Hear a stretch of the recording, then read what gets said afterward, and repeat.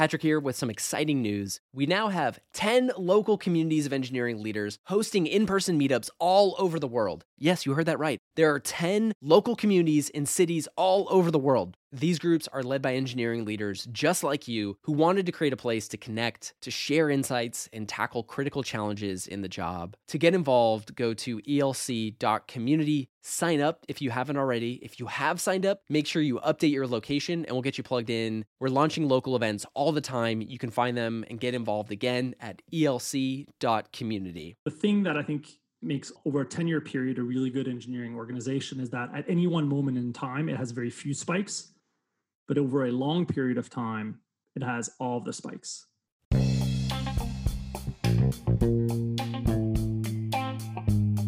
Hello and welcome to the Engineering Leadership Podcast, brought to you by ELC, the engineering leadership community.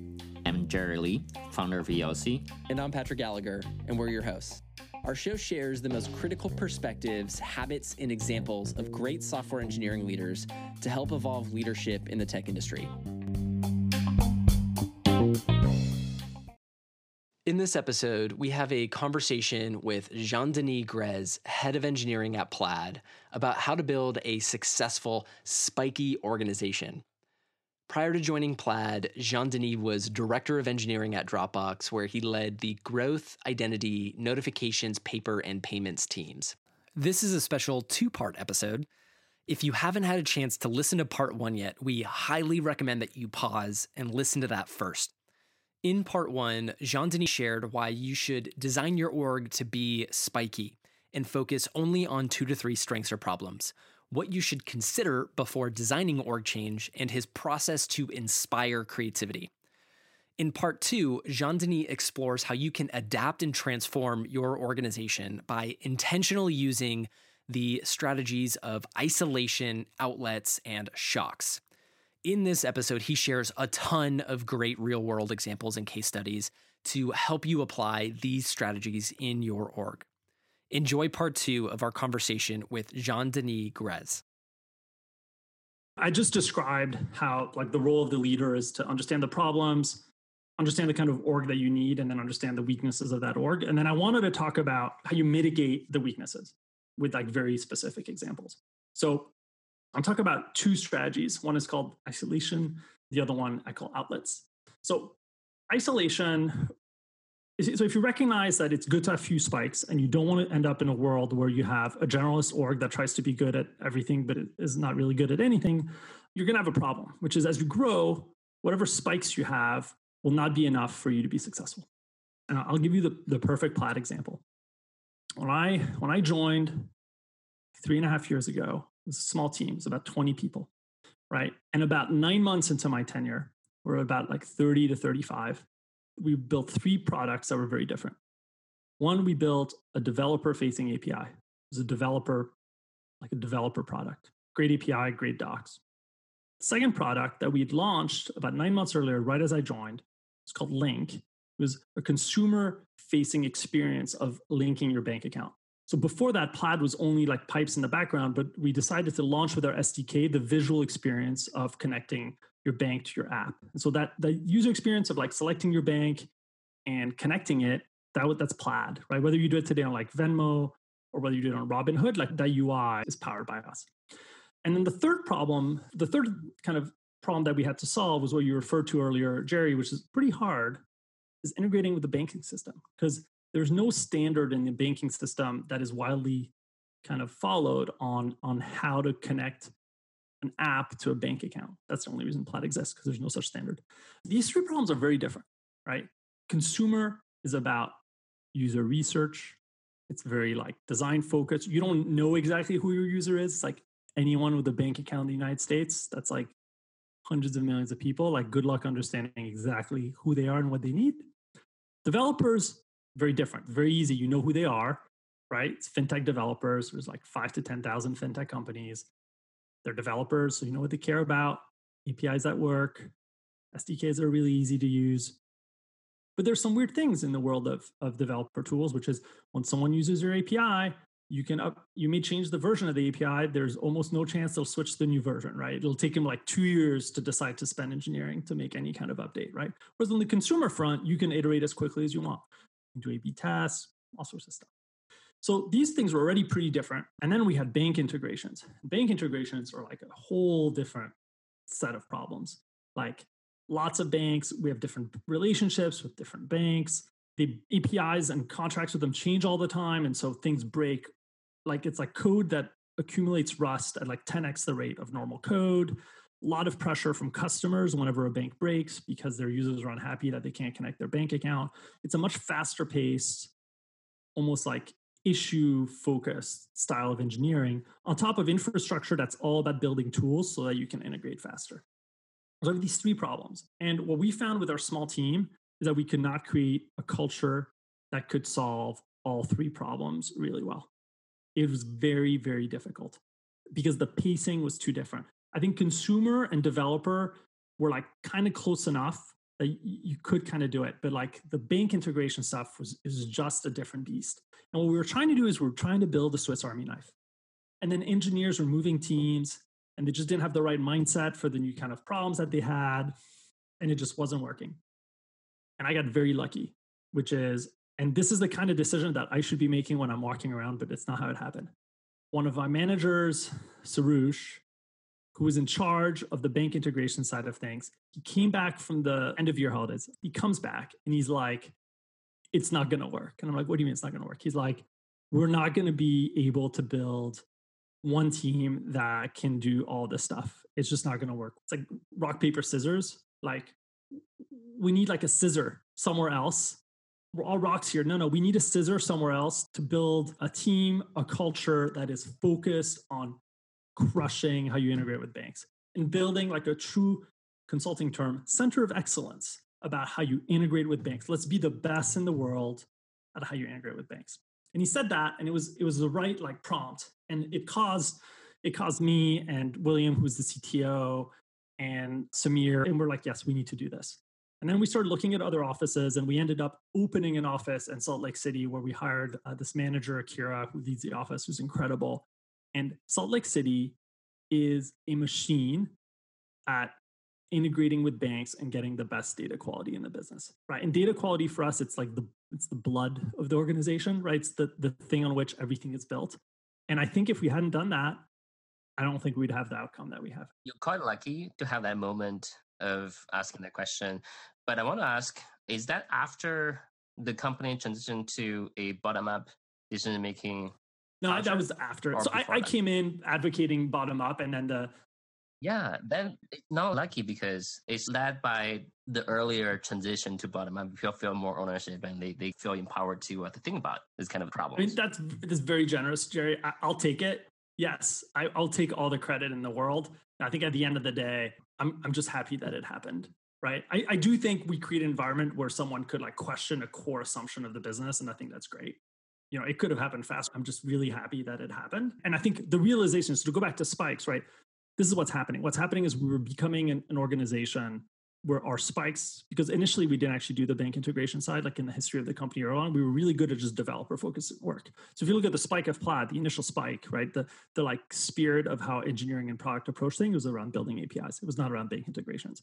And we couldn't get that to work really well now that we needed to build integrations with 10,000 of banks. So the insight is like, you need to isolate this new set of strengths that you need to a totally separate business unit or organization that has different culture, different values, different metrics, a different way to approach engineering. Like, yeah, they still do quarterly planning with us, but underneath that, their like day-to-day flow is different. And now you have this thing that's so amazing. It's like a jewel. You have like this diamond inside of your org, and you can still be really good at building developer-facing products because it's like in a separate place, right? And you can still build a lot of connectedness. Like the teams, the groups have amazing respect for each other. Doing our hack weeks, they work together. All the things are really positive, but we never would have been able to do it in one place. And I think you could have done it in one office, maybe, but like putting it somewhere else, like allows for so much identity creation to happen, so much process innovation, right? Just imagine this. Normally when I walk around the office, for example, and I see things happen that are like weird, I'm like, why is this happening? Is this the right thing to happen? But in Salt Lake City, they could go and like YOLO and try new things. And there was no fear, right, that me or someone else would notice something that was weird. And then I would hear about it after the fact. And I would be like, well, that's a little bit of a weird way to approach recruiting, but like, I guess it works, right? Like, what was I going to do about it? It was working. So I think it's a really powerful idea. And what you notice often actually is when companies open second offices now, they generally only do it because of talent. They're like, either they acquire a company, or they're like, oh, it's easier to recruit in Seattle. Let's go to Seattle, or in New York. Let's go to New York. They do that. And then they're like, oh, I'm really worried that the Seattle office is going to be really different from the home office. You're doing it wrong. You want it to be different. You want it to own a thing, and you want it to feel proud of how it's different. It's so powerful. It's so powerful. You get this free option to build something that can be good at something that you're not naturally. So I think you should endorse the difference. I mean, some businesses maybe need everything to be the same, right? And they don't have that challenge. I think for us, it was very early that we had the challenge, and it was very stark. It was very scary to open a second office, because when I was at Dropbox and we opened other offices, we definitely wanted the other offices to feel like the home office. We eventually actually got smart about making sure they owned really like serious product areas, but they still all felt like Dropbox. I think at Plaid, we were quite deliberate at that point that it needed to be different. And that was like just a really powerful learning.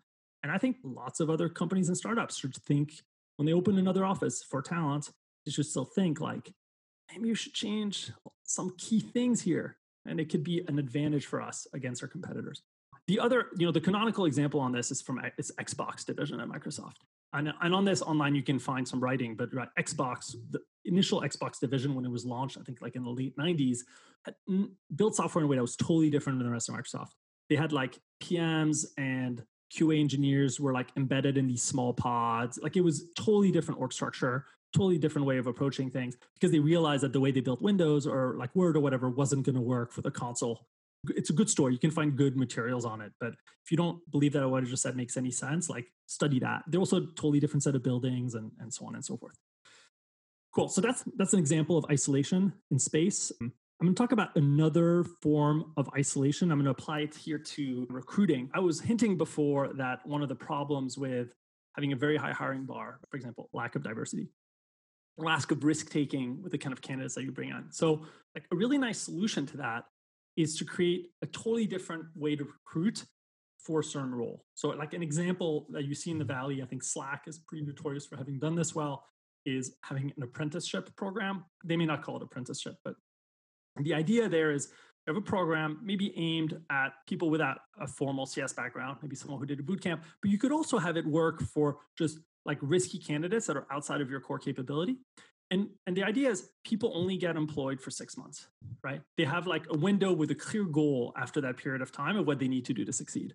So suddenly, right, you're not worried about bringing on people that aren't going to work long-term, because it's by definition capped at 6 months. And you're getting a pool of candidates who are really hungry to break into the industry, right? Or to break into the kind of role that you have open. And so they're more than willing to have a competitive mindset and to go into this role where the initial interview is not nearly as complicated. And then once you're there, they've got to prove that they can make it. And then at the 6 months, you have a really clear objective bar. And then once people quote graduate, and if they happen to get like a full-time offer, then they can enter the bubble where they feel just as worthy of being there as everybody else. You've not done space isolation, but you've done this kind of role isolation where there's clear expectations. There's no way it can bleed into your broader culture. It's a 6-month contract with like a clear criteria to get a full-time offer. I mentioned Slack because I think they have a good apprenticeship program. It's not structured exactly like this, but I think for purposes of the podcast, just thinking about how you can implement something like this is another way to still maintain your culture exactly it is, but like negate some of the negative aspects of your traditional approach. The other place that I think this works really well for, I would really recommend it, is for specialized roles. If you're hiring for a specialized role that you've never interviewed for before, say you're like looking for a reverse engineer or like a, thing you could do is just pay someone much more for a 6-month contract, pay them like double the normal rate, right? Like make it really cash incentive for them to join. So you can take risks on candidates that you don't really know how to evaluate. And then at the end of it, you know if they're great for you. If they're not, yeah, you paid a little bit more, but at least you didn't spend 6 months of your life in the abstract, like arguing internally about how you're going to evaluate this candidate that you can't evaluate in 30-minute whiteboard interviews or 60-minute whiteboard interviews, because they're a true specialist. They're like a firmware specialist, or they're like a reverse engineering specialist. There's something that you're not going to be able to uncover in a really small bit of time. And I see some companies do that, but I think it's an approach that should be used much, much more. The final kind of isolation that I've seen work really well are incubators, like idea incubators, like Dropbox has one, Google has a bunch. It's the idea that you create a subpart of your org. It can be in your main office that just has a totally different approach to, say, creativity or problem solving. I think that can be powerful. Often like idea incubators at bigger companies kind of get made fun of, but the reality is that means you have an org that once was really good at creating ideas that somehow has become average at everything, and then it needs to recreate the magic. I'm trying to avoid you losing the magic, but if you lose it, you can try to recreate it in a pocket somewhere. So hearing what you said so far, in order to create isolation, engineer a sandbox or sandboxes in different places within your existing culture so that it's safe to run experiment. Yeah, more pithy and clearer way to explain what I just said over the last 10 minutes. Yes, it's a sandbox. It's a sandbox in, I would say, like space or the network of how people relate to each other. I think there's another kind of sandbox, which is a sandbox in time, which I think is even a more powerful idea, which is what we're going to talk about next. Do you have an example of that? Yeah. So all we've talked about here is like you break out a sandbox in your org that has other characteristics. It sounds really nice, but it's difficult to do. It's difficult to do because sometimes when you create a second office, you'll have like an antagonistic relation maybe with the first one, or you try to sandbox like a creativity center within your org, but really can never let go of the things of the initial. Or the worst case is it can bleed into the rest of the org, right? That's kind of danger. So another way that you can have outlets is to do outlets over time. So the canonical example are hack weeks that companies do. Hack weeks is just a way to basically allow everybody to be super creative, right? Sometimes they're for recruiting or you think they're to make people happy, but like at the heart of the hack week is you take an org that is very like goal driven, and suddenly you're like, your goal can be anything, be as creative as you want to be for a week. Let's see what comes out of it. Right? It's a way to say we can have different characteristics as a company for a short period of time. So like one of the best, we call Platter days at Plaid. The best hack week Platter days that we had was the most recent one. And the reason is we focused it on projects that impacted inequality or systemic problems in finance around financial inclusion, the underbanked, funding for Black founders and fintech, all of these things that came out of Black Lives Matter that I think were fintech related. And so what we're able to do is get everybody to think about this problem that like normally we thought about a little bit, but we were not like centered on it. And number two, we were like, there are no goals except to be creative and see if there's things that we should follow through on. And it was an incredible week, right? We provided a lot of information. Like we explained to people the reality that like bank fees. So for example, like weird statistics, like 80% of white people pay no fees from banks, but only 60% of Blacks and Latinos like pay no fees, right? We put a lot of information out there to make a case for why it was important to look at these problems. And then there was like 50 projects that came out of our small team of things that we could do. And out of the 50, there's like, I don't know, somewhere between like 15 and 20 that we're going to end up following up on. And there's no way we could have gone that creativity and that focus on that without actually creating the space and time to do it. So that's an example of an outlet. You allow everyone to wear like a different mentality, right, for a period of time. And be someone else or be someone that a little bit different from normally who they are and let unleash a lot of creativity. By the way, notice how powerful it is if you're explicit about the spikes of your org. Because if you're explicit about them, then people also know the kind of things that they don't normally like do, and they can endorse it during this period of time. So this is the obvious example. The less obvious example, one step is like design sprints, right? That's what design sprints are. I don't know if anyone here is very familiar with them. If you aren't, you should look about them. I think Google Ventures is a really cool website that explains them, but it's a way for a team of stakeholders across engineering, product design, marketing to get together and in 1 or 2 weeks try to like create solutions to a new problem space. You're trying to basically like shorten the product building cycle to extremes, right? From like months to 2 weeks. What you do on the first day of a design sprint is you break people's mentality around how you approach problems. You would get them to break all the assumptions of the organization that they're in. So much like the hack week, it's a way to basically add creativity to an org that maybe doesn't have it naturally. But there's 2 more versions of outlets. But the third one that I'm about to mention is my favorite. It is, I think, the best, and I think is way underused, including by myself. And I'll provide a Dropbox example for it because I think that's the place where I saw it used best. So I call this the portfolio theory of time allocation.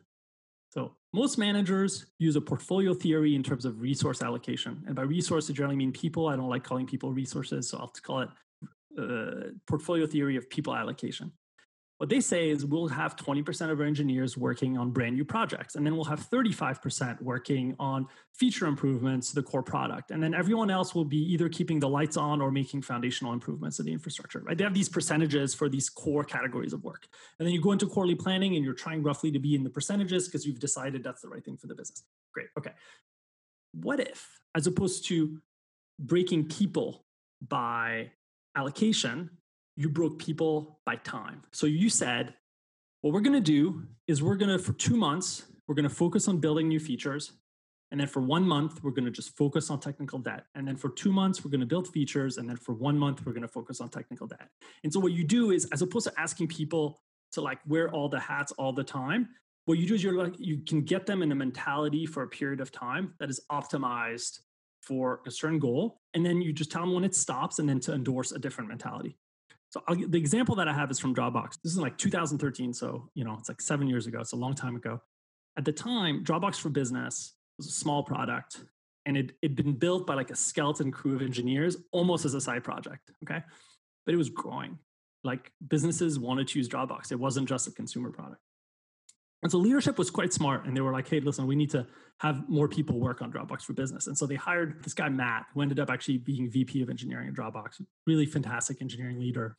And typical, by the way, fashion at the time, like Matt had been like a VP somewhere. He'd like been a VP at VMware, like a principal engineer. And he started as an IC for his first like 2 months. And then he was like a line manager, right? Every manager at Dropbox at the time, it didn't matter what you did before. You like had to start as an IC for a bit, which is fine. And then you had to be like a line manager before you could be a director. Like the rule was we just didn't hire directors. We like didn't hire a lead of leads into the org. It was honestly, it worked well. Like you could look at the team that was at the time that joined that company, and it was a who's who. So Matt joined. And if I remember correctly, it was like no one had answered like support tickets. They were like the backlog of bugs was like hundreds, okay? Because it'd been built as this kind of side project, and it hadn't had a full-time team. And so he was starting to build a team around it, and it was just people did not have the muscle. People were just building features. People didn't have the muscle of like, there's a Jira ticket, something is broken, we need to fix it, right? All the PMs, everyone was just like, let's build features, right? Let's build the next things that people want, but not about the quality of the core thing. And so Matt was like, no, he like stopped all the feature work, right? And he said, we are just going to do tickets. And I think if I remember correctly, I think the rule was that everyone would wear ties to work. But these are people wearing t-shirts. And so they were ties to work until they got to like ticket 0. Or like it was also, there was some launch associated with it. So he'd gotten this rack of ties with this other guy called Tito, who's like head of engineering. They got this rack of ties. And so people would come into the team and they would like put in the tie around their face in the t-shirt. And they were just doing it until they got to like ticket 0 or whatever it was. But it was for a period of time. So no one could be like, oh, we're always going to be like a ticket answering kind of org, right? There was no fear of that. No one was afraid. People thought it was like, cool, we need to do this. This is the way to like rally and do it. So for a period of time, people internalized this totally different mindset. And what's cool is coming out of it afterwards, people then understood why tickets were important all the time. You know what I mean? So you'd done this time isolation of this very different kind of work that normally people wouldn't have respected or thought it was great. And then you get the benefit afterwards that people understood why you always had to make some time for tickets, or else you're going to have this weird like ticket death march that would happen. And I think it's a very, very powerful concept. The other way you see it used often is like these polish sprints, right? Where if you have a team that has like, 2-week sprints, every once in a while, they're like, hey, everyone, let's spend like 2 weeks to polish. It's just very powerful. It's a very powerful outlet because you can just endorse a different mindset. And again, you can get people to do things they won't enjoy doing long-term because they feel that it is like capped in time. So this is like another outlet for an org, right? If you look at something that you're not good at, can you do it? And the good thing by doing the time specialization is that like they get really good at it for that period, right? And they're really excited and they can compete as a group about having the most reach outs or the most engaged candidates by the end of it. I think this kind of like isolation over time is super, super powerful. It sounds like this time isolation is a good way to introduce new behaviors by designating a period of time that you can try this behavior, and maybe afterwards some of that got lost, but at least maybe certain percentage will stay. And I feel like a few examples you mentioned are related to that. I agree, but I think that's where my little spidey sense worries. So I know I gave the example with Dropbox about how people started realizing that tickets were an important part of normal work. But I do think the danger is if the new behavior leaks into the normal culture in a way that fights against the spike, right? I think that's the thing you need to worry about with any of either outlets or isolation strategies. Is some things are okay to make it, right? Because you're like, people have realized a new thing and it's something that should be part of their day to day. But if you have too much stuff like that, you're basically increasing the cognitive load of your mainstream mode of operation, right? And ideally, your mainstream mode of operation is not supposed to have cognitive load. That's the whole thing we're striving for. But this is the part that's provocative. I think some people will listen and be like, actually, I do want a well-rounded org. Right. And if you do want a well-rounded org, actually, this is a very good strategy, I think, to bring that knowledge right from the specialized zone into the mainstream zone. But I view it the other way. I view it more like, be careful about that happening. It's very useful to point that out.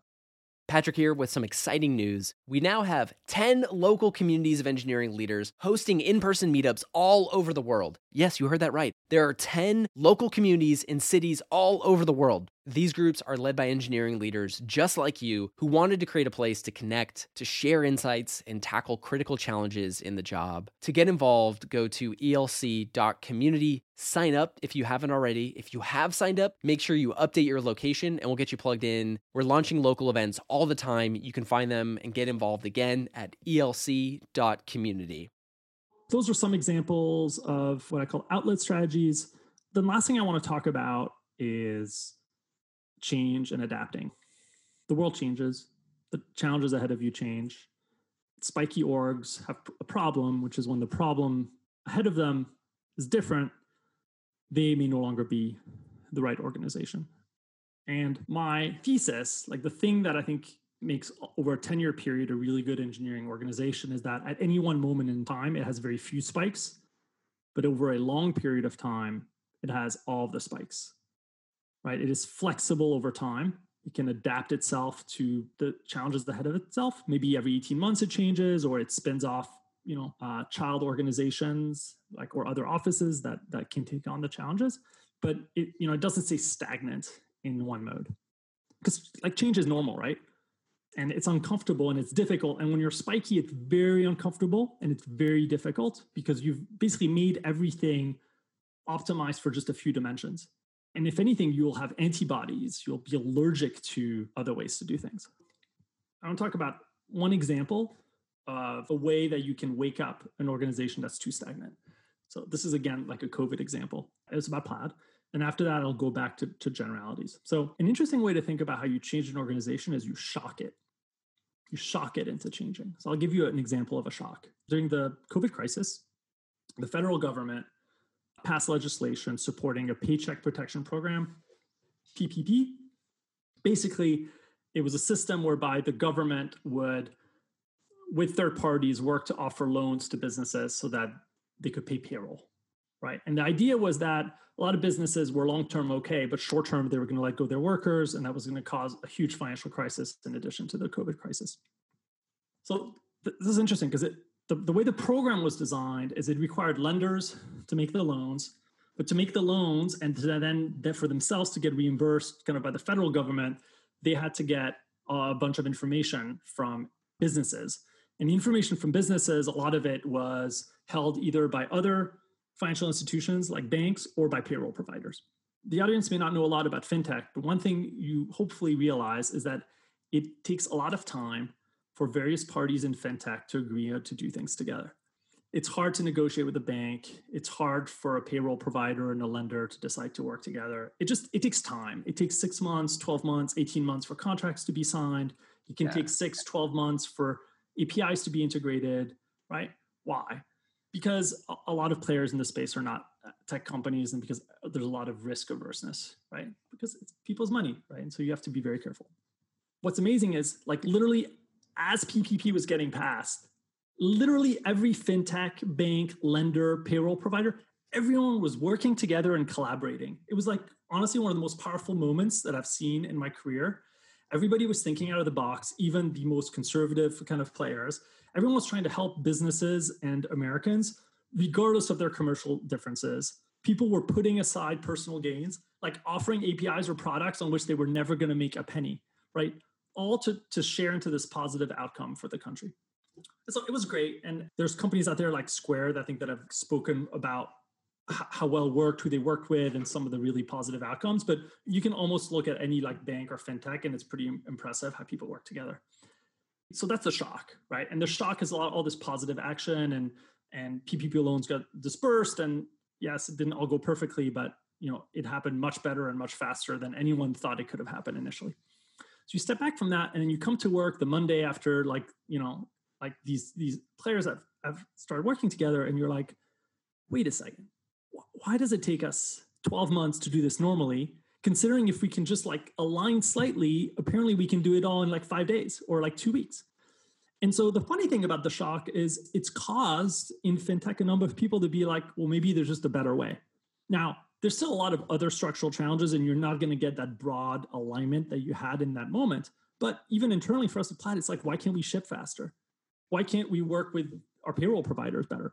But what's interesting is like some of our partners are like more willing to work with us now, right? There's like more goodwill in it. There's more of a realization that it can be faster. So this is like, I think this is like very powerful, right? You can introduce a shock to a system. This is not one company. This is about how multiple players work together, and you can get to an outcome that affects long-term how well people work together. So talk about adaptation. I think the first strategy in my mind is shocks.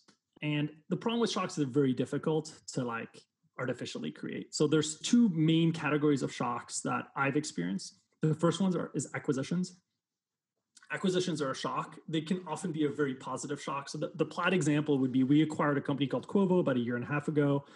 They're similar to Plaid in many ways, but they had a better product around sharing brokerage information. And so they allowed like fintechs to build apps that help you analyze your financial portfolio, for example, or plan for retirement. And they were just better at sharing data in the broker space. But they also did things that were pretty similar to what Plaid did in terms of integrating with banks and working with consumers and developers. And so after we acquired them, like a wake-up call for me was to look at how they integrated with banks. And I don't mean the technical how, although there were technological differences, but yeah, it's like the programming languages were different. The way they thought about ROI was totally different. The way they staffed technical program managers with engineers was different. And it was a shock because they were better on some metrics than we were. Whereas before we thought, we were the best.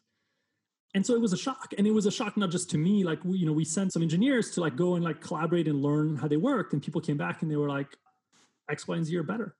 We weren't better across the board, right? But they were things to be learned. And so it was like a really interesting shock. And sometimes you look at acquisitions, right? And there's like a desire to either like keep them totally separate or to make them part of the mothership fatherland, like to just integrate them.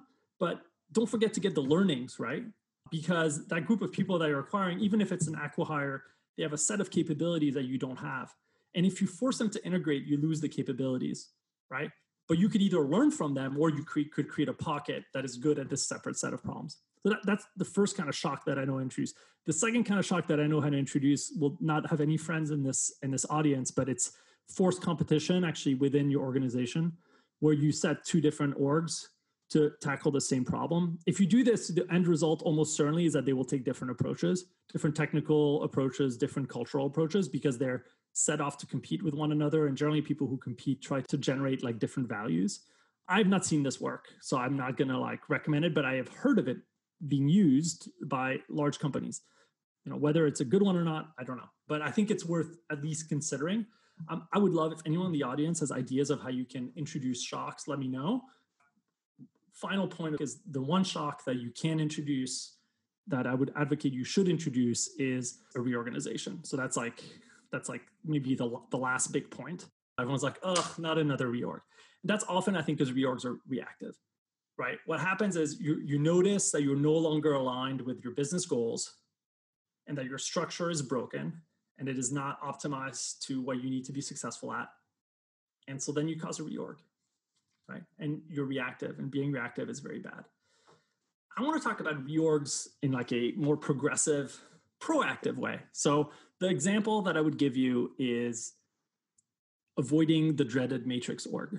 So if you're, hopefully everyone knows this, so I'm not going to explain it, but there's three main structures for teams. You have vertical teams that own the full stack from the product experience all the way to almost SRE in some cases. It's a vertical team organization. Then you have a horizontal team organization where you split your stack in layers. They're a stack on top of the other. And then there's a matrix that tries to get the best of both worlds. Now, I think we all know how I feel about the matrix, so we're not going to talk about it. An interesting idea, just for the listener, is whether you should just say, every 12 months, we switch from vertical to horizontal, regardless of business needs. I just want you to play with that idea in your head. That means everyone on your teams knows that every 12 months, you switch from vertical to horizontal. They know that for 12 months, they're going to be really good at iterating on new products and owning the full stack as in vertical. And then they know that the 12 months after that, they will be really good in a horizontal world, right, at building quality and stable APIs and common abstractions. And on it goes. And if people knew that ahead of time, right, this is if you're being proactive about how you reorg, they will not stress out about their manager changing or their career tracking. It will align perfectly with performance review cycles, right? There's like a lot of nice advantages. Now, it's actually impossible. I've never seen this being done. I just want to point out that you can communicate a strategy around when you reorg that is aligned with a long-term view about what your organization needs to do to be successful. And it's totally okay. And I think if you do that, like people will not feel like, oh no, another reorg. They will feel like you're being thoughtful as a leader about when is the right time to change the strengths and weaknesses of your company. And that's the main thing about a spiky org. And I think that's really important at the end is you can't be reactive on the spikes, because when you switch from one like spiky kind of setup to another, it is very painful. It is like a really, really big reorg. And so my urge is, if you have to do this, if you have to change your spikes and it's rare, you got to telegraph it a ton so that it feels to people like something strategic that's been coming for 6 months, that's right for the business, that everybody knows about.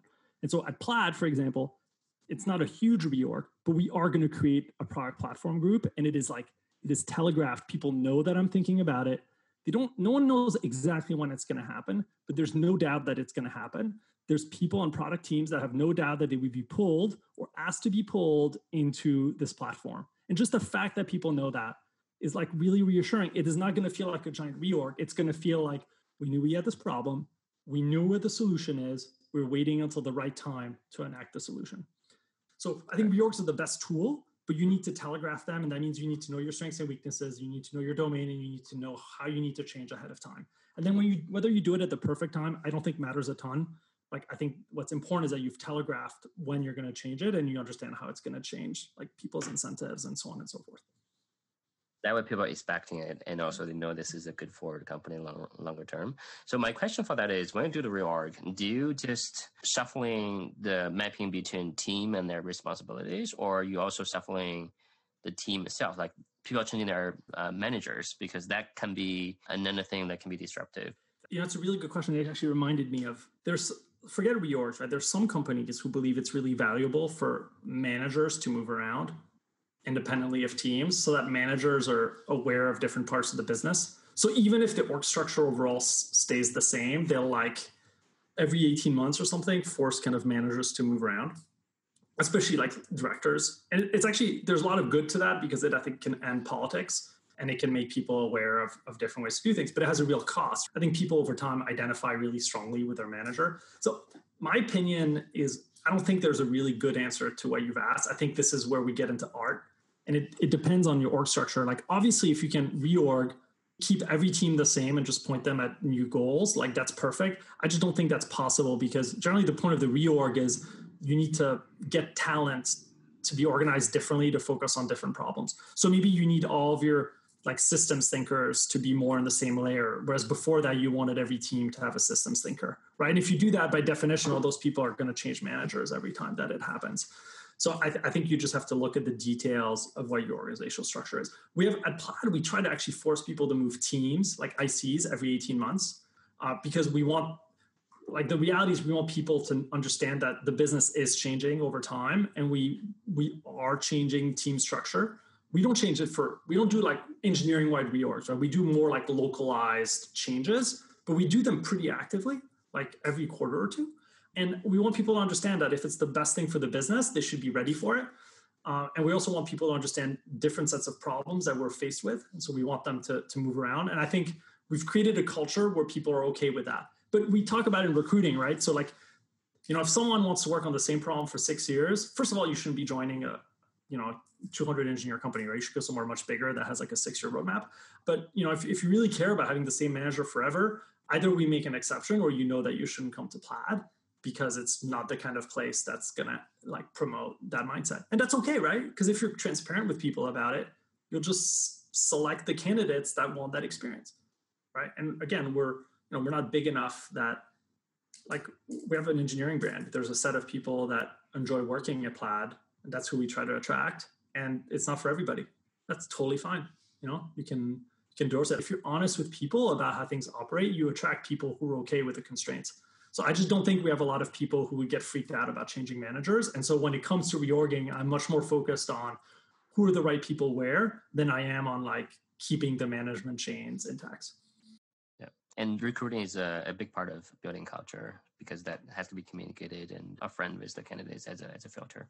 So I think that's the way I think about spikes and about how you manage it. Obviously I haven't seen, so I've heard of some places that like do pretty structured reorgs.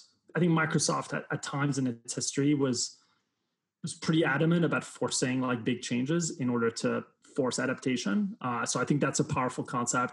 I think at Plaid, what I've realized is from your previous jobs, like big reorgs are painful, right? So I believe in adaptation. I just try not to do it across all of engineering at once, as much as possible. So in our organization structure, we have kind of this big group that's horizontal, and then we have these vertical groups on top of it. And so often what happens is it's at the interaction between these two that you have to move things maybe from vertical to horizontal or horizontal to vertical. Like that's one of the big like friction points. And then the other organization like reorg lever that we press is in terms of how we segment our users, right? Do you segment by all developers or do you segment small developers from big developers? And I think there you always have to adapt because I think it relates to go-to-market and marketing and how they segment customers. So these are two areas as a leader I think that you should also always look at. It's like the boundary between the vertical and horizontal teams, number one, and number two, the boundary between user segments that you use in product design and engineering and how that maps to go-to-market because you have changes, right? And like clear example would be like if you introduce a growth team that's focused on like growing, like do you have one growth team that's advising all of your verticals? Does each vertical have its own like sub growth pod or growth team? Like how do you think about that? If you have one growth team and it really needs to go deep in an area, does it take over that group, right? Or is it an advisor? Like, and these are the kind of things that change, right? Initially, you can look at like history of like the growth team at Facebook or at Uber, right? And there's like one model for a few years and then it kind of doesn't work at that scale anymore. And then they have to change to another model of how growth interacts. So I think there's a set of problems where you could figure out reorgs that have been pretty common in companies. And I think as an engineering leader, if you know about enough of those, you kind of know what to watch out for. I want to zoom out a little bit. What are the practices or resources do you have for yourself to learn? The one I recommend the most is I have a few peers that I talk to. They're close peers. It's not like 100 people. It's 5 to 10, either VPs or directors. And generally, they're mostly at companies that are, between half of our size and maybe 4 times our size. I just talk to them and share problems. So I have a couple of VPs that I have monthly calls with, and we just share ideas. That's really useful for me. I've also had Slack with 8 other VPs where we ask questions. Like I want to go deep with somebody, and it's like, it's not me sucking knowledge or it's not someone lecturing me. It's like a back and forth. And sometimes I'm adding something to the conversation and sometimes they are. So these are people that I know well, right? I would say that they're friends.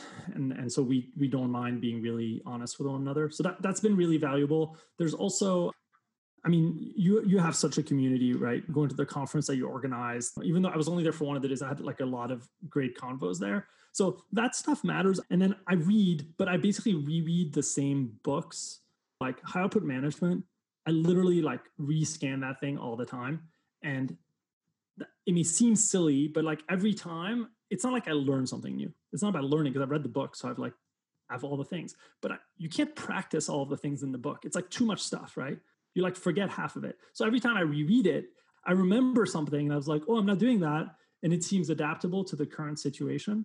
There's a few of these books that are kind of good to scan through every once in a while. It's good to know that you keep reading the same book over and over again and try to incorporate it, because I totally get you. I feel the same. It's one book, and regardless how many times you've made it, there's always something you miss. And the reinforcement, it really matters. I feel like maybe I'm too old. I'm definitely getting slower, like intellectually, as I push in my 40s. But I don't have that much mental space to adopt a new system for anything. I just like mentally, I just can't. I have a way of doing things that works pretty well for me. And then anytime I read a new book about management, it like adds 17 things that I'm supposed to think about. And I cannot think about 17 things. I can think about 3 things, right? Maybe at most. And so it's the thing where I would rather take fewer books, like fewer frameworks, have the things be really high level, right? Like the perfect concept is like the idea of spikes is not something that clouds your decision making every day.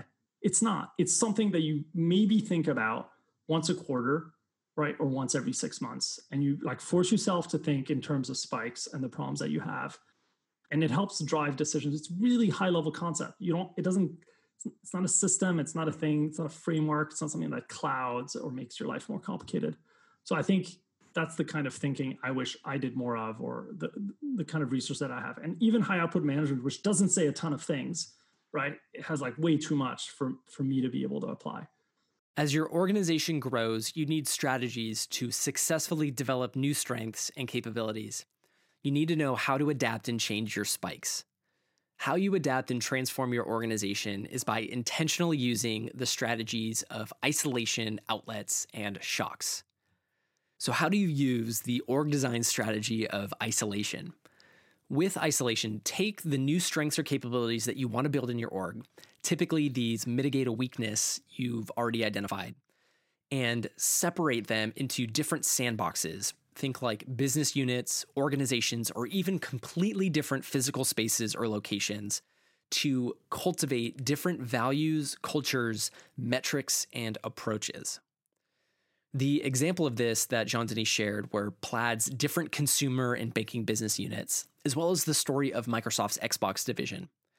He also shared how you can apply isolation in recruiting through apprenticeships and roles you've never hired for before, and product strategy through things like incubators. The common thread with each of these structures is that they intentionally cultivate different values, cultures, and approaches that mitigate a weakness you've identified. How do you use the org design strategy of outlets? With outlets, you test, experiment, and develop different characteristics during a specific period of time. This is a time-bound strategy.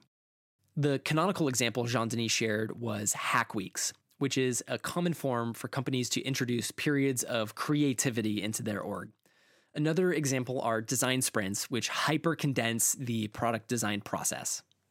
Another form of outlet is the portfolio theory of time allocation, where you intentionally focus your org on one characteristic for a period of time, then intentionally change your focus to another different characteristic.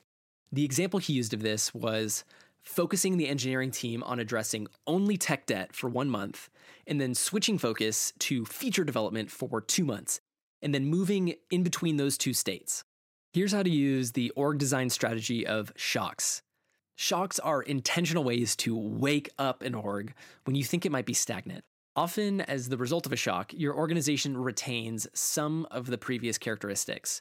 The example of a shock Jean-Denis shared was about the COVID crisis and launch of the payroll protection program that transformed both the speed and the willingness of how fintech partners do business with each other.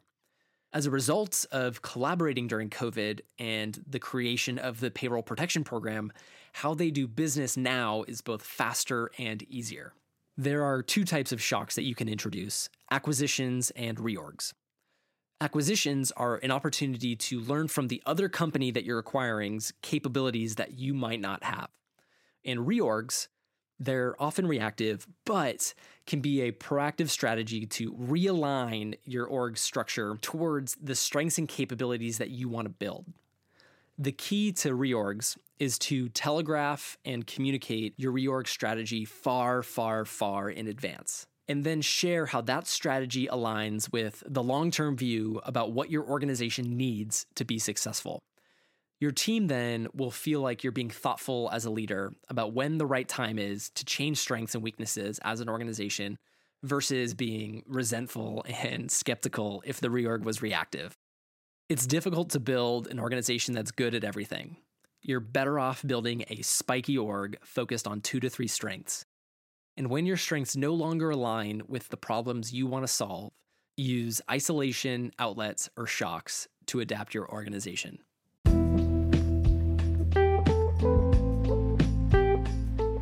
We'd like to give a special thanks to Mesmer, the exclusive accessibility partner of the Engineering Leadership Podcast. Mesmer's AI bots automate mobile app accessibility testing to ensure your app is always accessible to everybody.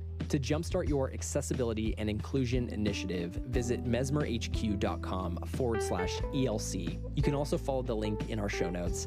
That's mesmerhq.com/ELC. If you enjoyed the episode, make sure that you click subscribe if you're listening on Apple Podcasts, or follow if you're listening on Spotify. And if you love the show, we also have a ton of other ways to stay involved with the engineering leadership community.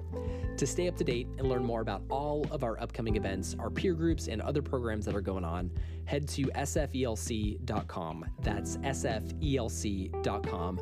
Or you can also follow the link in our show notes. See you next time on the Engineering Leadership Podcast.